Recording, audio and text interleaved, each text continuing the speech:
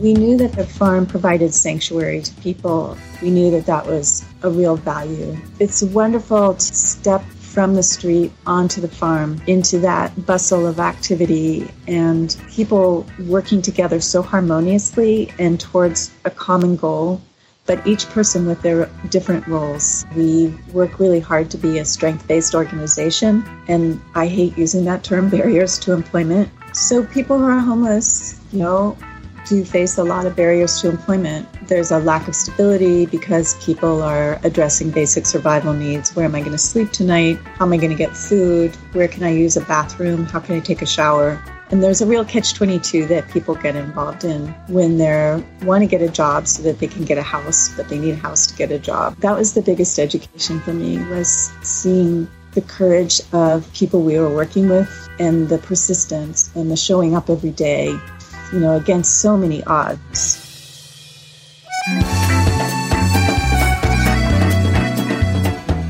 Welcome to Delicious Revolution, a show about food, culture, and place. I'm Chelsea Wills. This season, we're talking with visionary chefs, gardeners, farmers, organizers, artists, and scientists.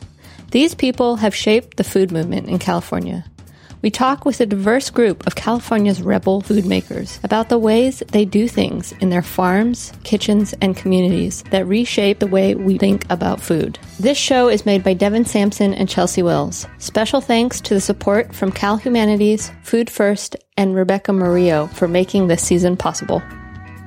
Derry Ganshorn is the executive director of the Homeless Garden Project, a 3-acre organic farm and garden in Santa Cruz, California, where, as the mission statement reads, people find the tools they need to build a home in the world. The project provides job training, transitional employment, and support services. Trainees and volunteers grow and harvest fruits and vegetables that sustain daily lunches and fundraising farm dinners. In addition, the Homeless Garden Project provides fresh produce for low-income families and nonprofit, from the AIDS Project to a program working with foster youth. Derry came to the Homeless Garden Project in 1991 when she started working one-on-one with project trainees. In this episode, Derry speaks with me about the farm as a sanctuary and job training site. We also have an interview with Kathleen, a trainee at the Homeless Garden Project, as a companion episode to this interview. Find it in your podcast feed now or on the Delicious Revolution website.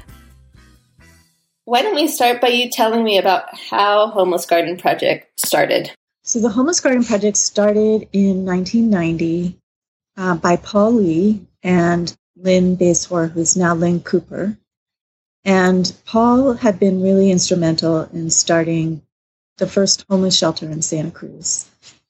He had done that in partnership with some other ministers who were part of the Citizens Committee for the Homeless. And he and some of those ministers would spend the night in that shelter.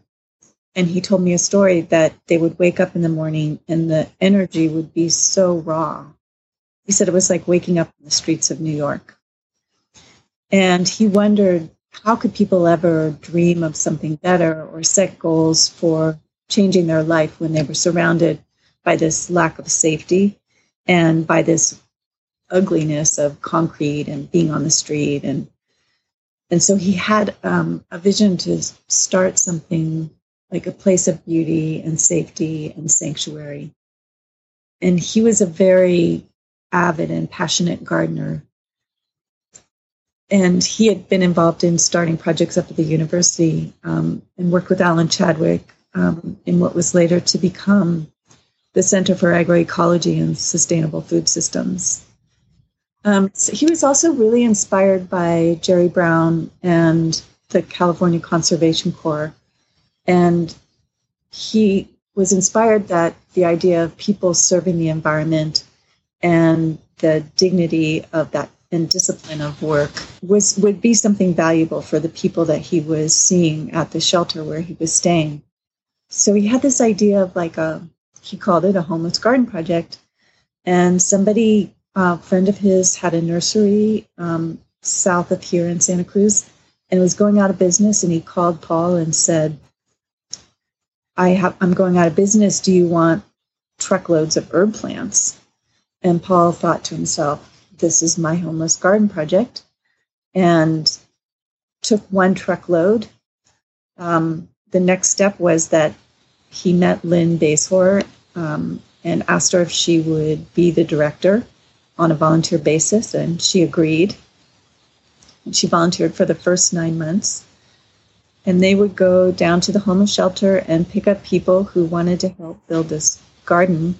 They had identified a plot that was a community garden spot run by City of Santa Cruz Parks and Recreation.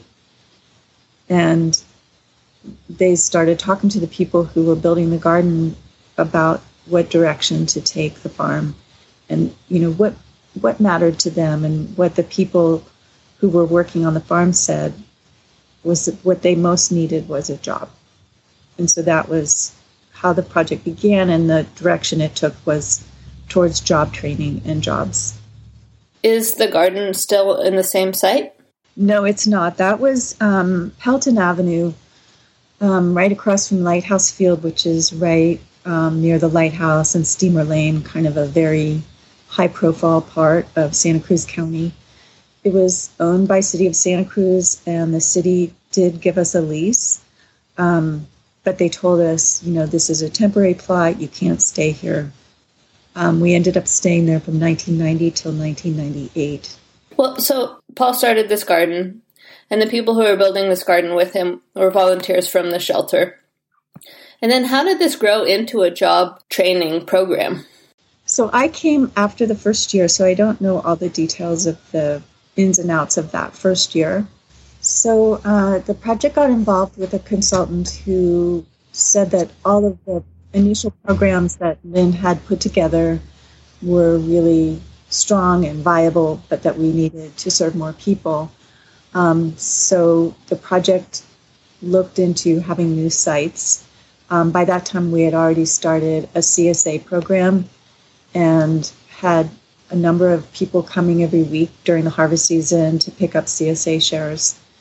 We were actually the first CSA in our county, and we decided to start 2 new farm sites. That must have been around 1994. One was at Natural Bridges Farm, which is where we're farming now, and one was down near Depot Park, which is where our current office is.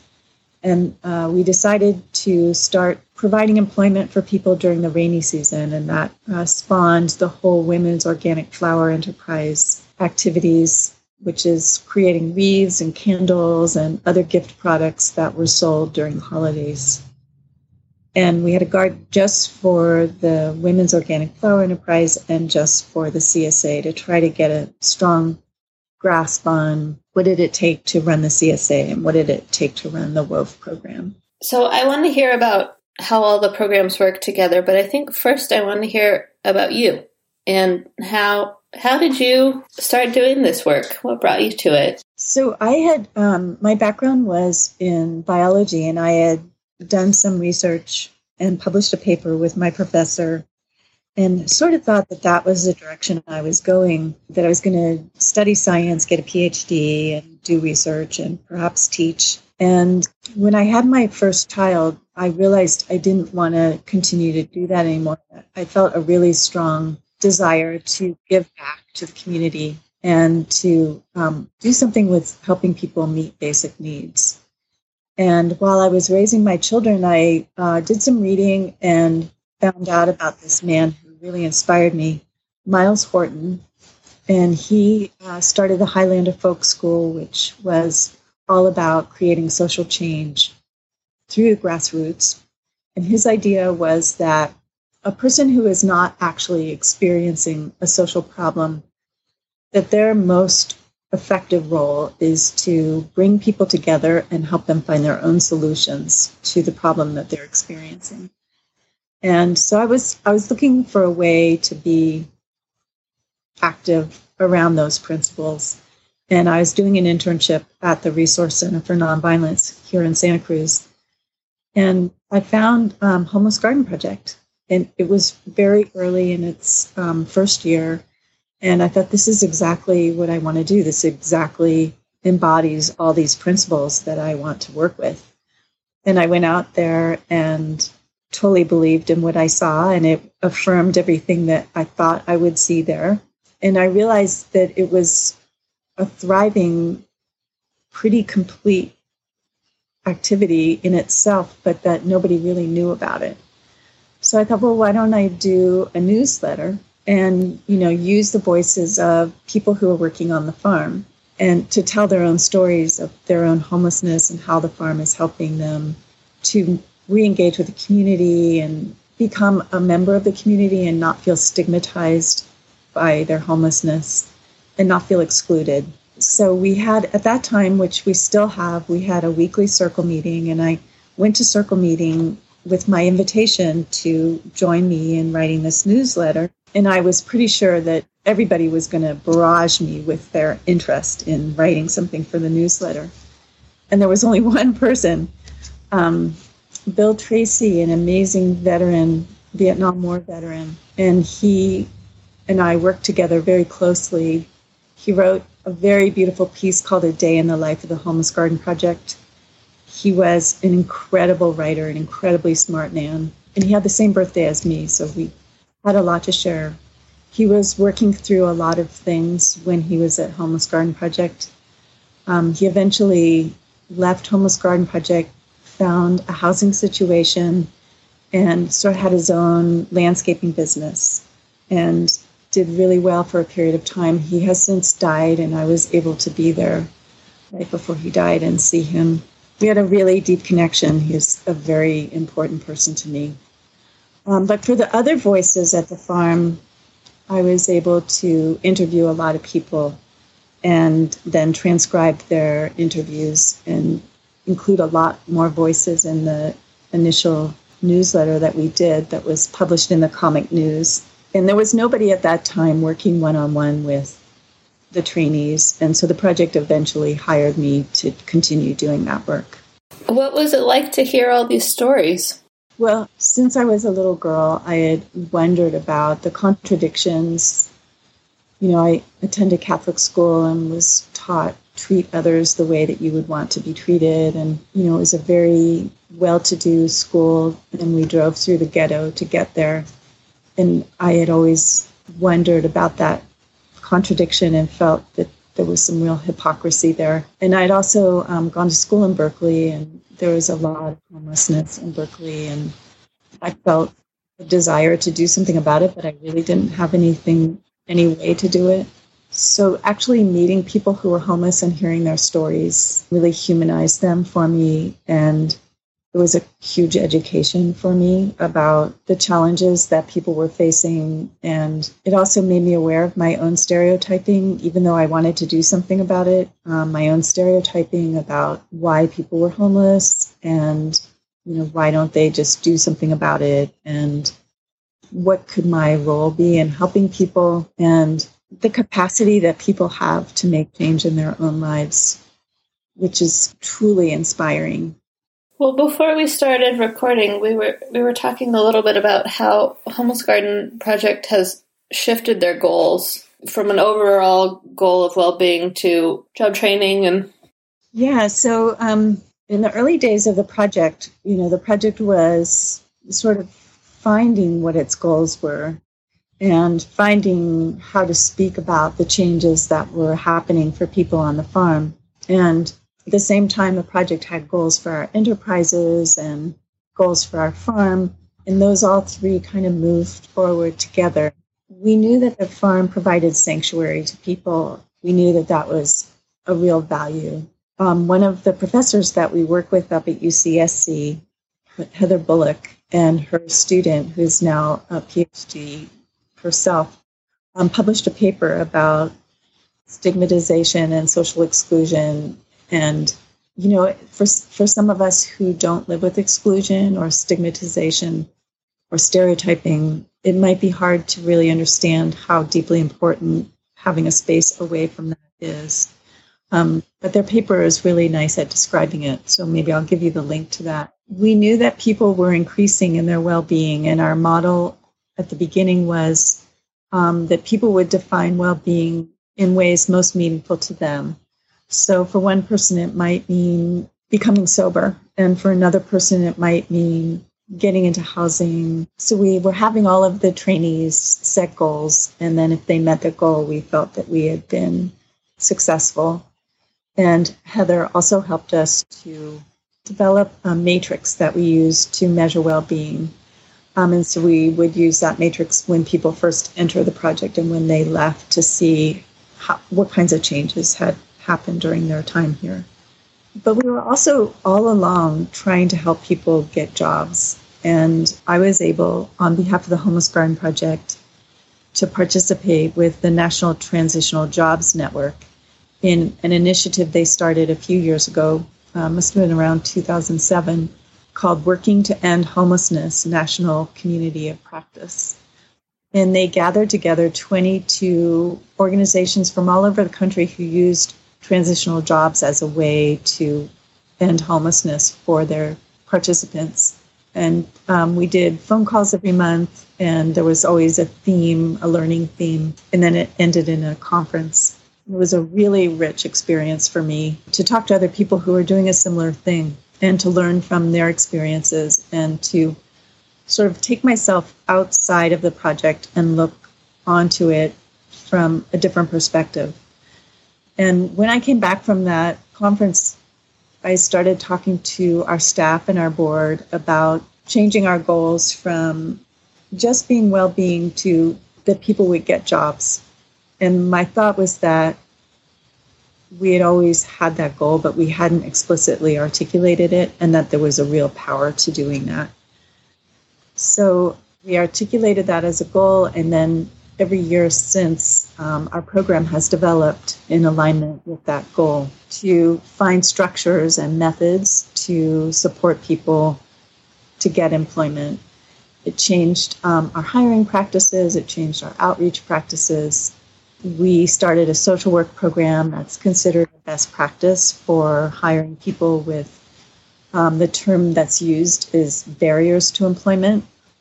It's such a contradiction in this field. We work really hard to be a strength-based organization, and I hate using that term, barriers to employment. So people who are homeless, do face a lot of barriers to employment.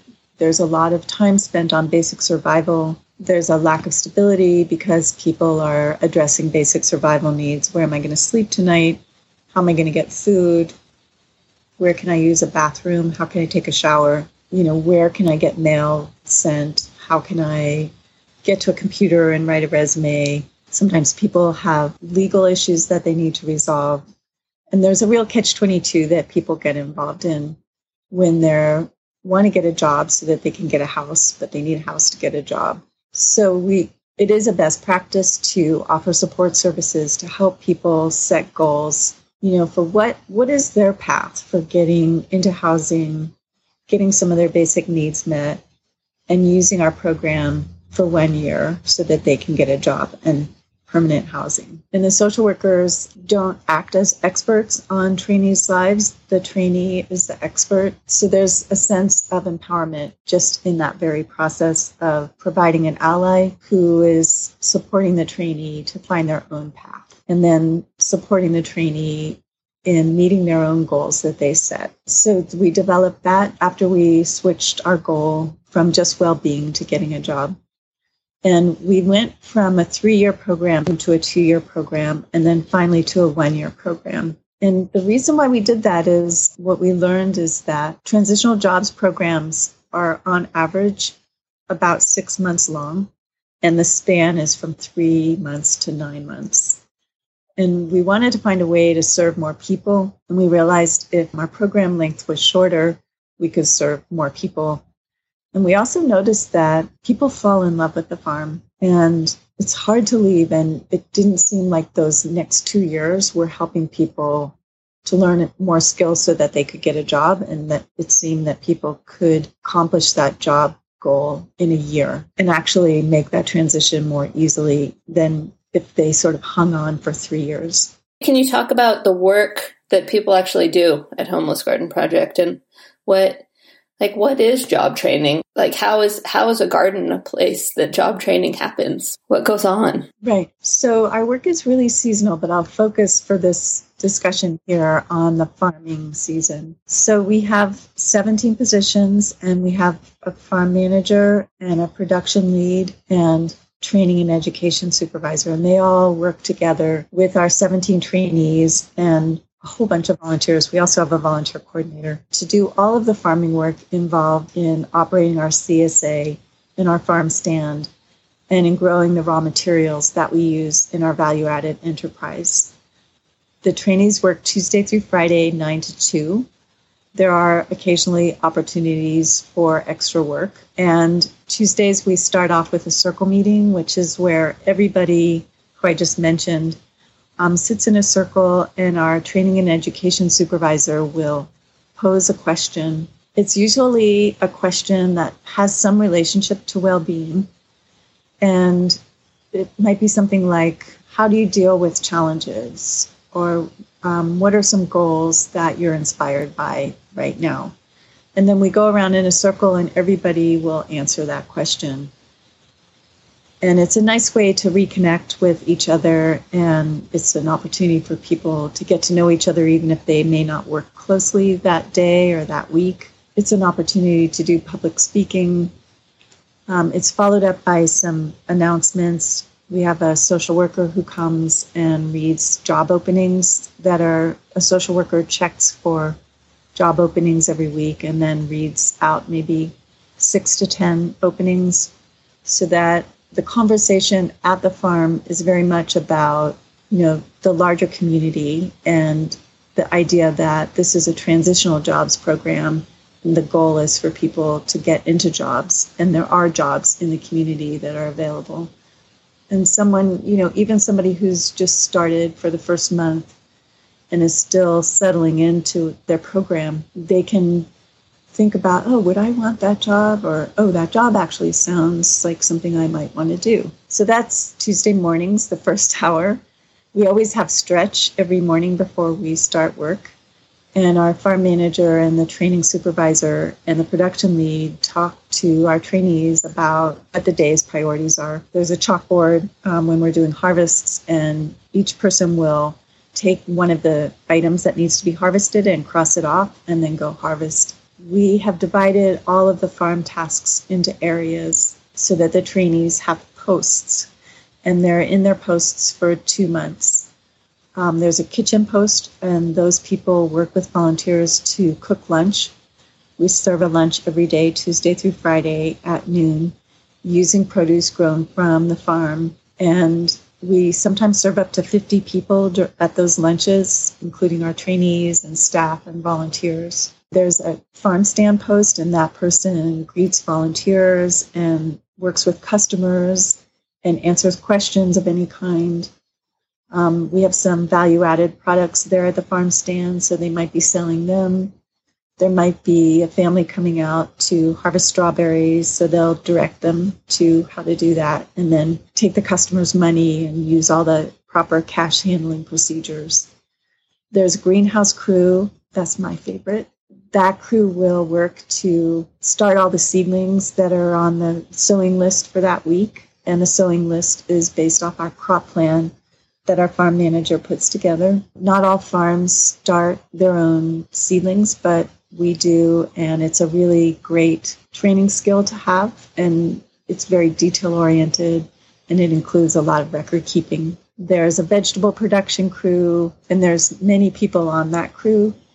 It includes people doing irrigation, building beds, tending the beds, harvesting, doing pest management, and then there's a flower production crew.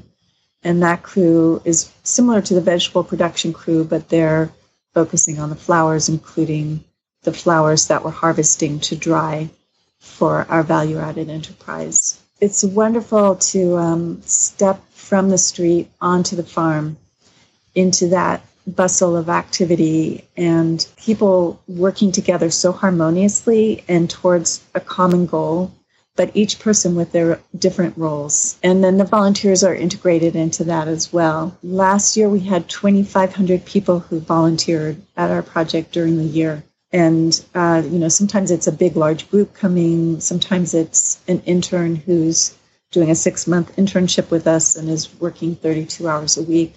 Sometimes it's a volunteer who comes one time and maybe was visiting from out of town and doesn't come again. Can you tell me about the different ways that community members can participate? Yeah. one of the main ways community members participate is through volunteering. We also have community members who are CSA members and come every week during the 23-week harvest season and pick up their shares. We have two kinds of shares, the you-pick share and the shares that we harvest ourselves. And our harvest season runs from the end of May through the end of October. CSA members bring their families, they bring visitors from out of town to the farm. They're really deeply invested in what we do, and we're so grateful for their partnership. So another way is to be a customer at our downtown store. That's currently open every Friday, Saturday, and Sunday. And then in November, we'll begin to be open 7 days a week, 10 hours a day through Christmas time. People can buy from our online store as well.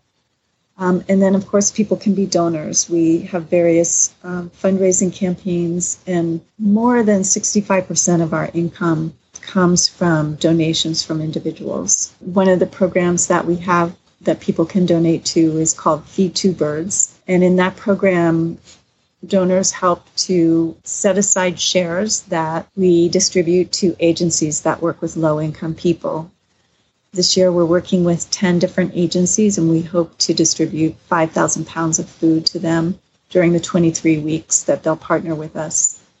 And the agencies range from the Boys and Girls Club of Santa Cruz County, the Housing and Urban Development Veteran Administration Supportive Housing Program. So those are the two newest programs that we're working with. So we're distributing food grown by our trainees to low-income children in our community and to veterans who are just getting into housing. We also support the River Street Shelter that way and the Santa Cruz AIDS Project. We work with a program that engages foster youth that are transitioning out of foster care. We have a really sweet partnership with them. The youth that they serve are so inspiring. They come to some of our events, and there's a photo show of some of them using and cooking the food that we grow. We did a health fair with these agencies this year. It was called a Food and Wellness Fair. They all came and talked about how they use the food.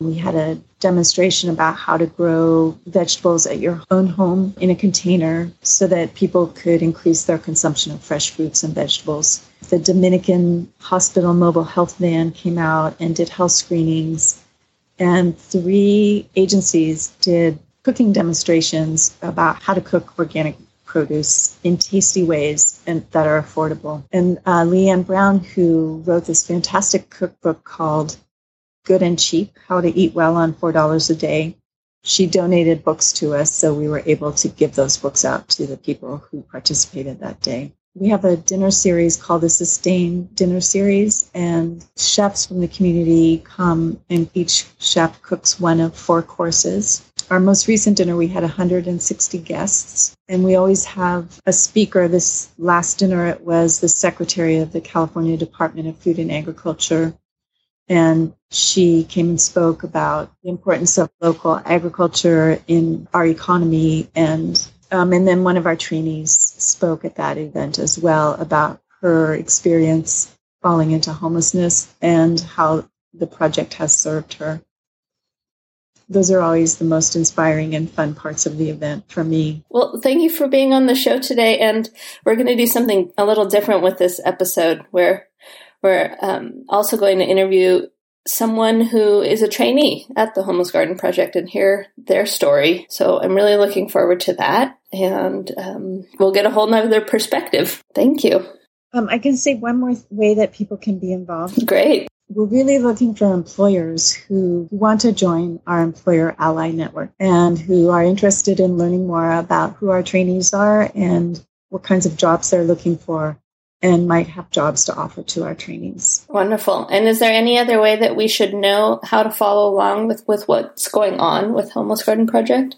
Yes, we have 2 websites. We have our regular homelessgardenproject.org web, and then we also have one called store.homelessgardenproject.org that talks about how to visit our downtown store. It has a link to our online store, and it also talks about all of the events that we're doing. And then finally, we have a Facebook page, and there's a lot of ways to get a feeling for the day-to-day of what's happening on the farm.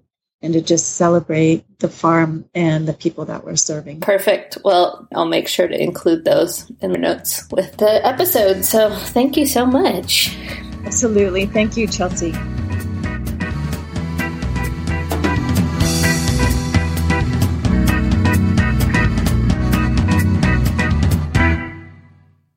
Delicious Revolution is a show about food, culture, and place, made by Devin Sampson and me, Chelsea Wills. You can subscribe to Delicious Revolution on iTunes, SoundCloud, or any podcast app, and you can learn more at deliciousrevolutionshow.com. There we've got pictures and notes all about the interviews, and you can sign up for our monthly email. You can find us on Facebook and Twitter too. This season of Delicious Revolution was made possible with the support from California Humanities, a nonprofit partner of the National Endowment for the Humanities. Visit www.calhum.org. This season is a collaboration with Food First, and a special thanks to Rebecca Murillo, our intern.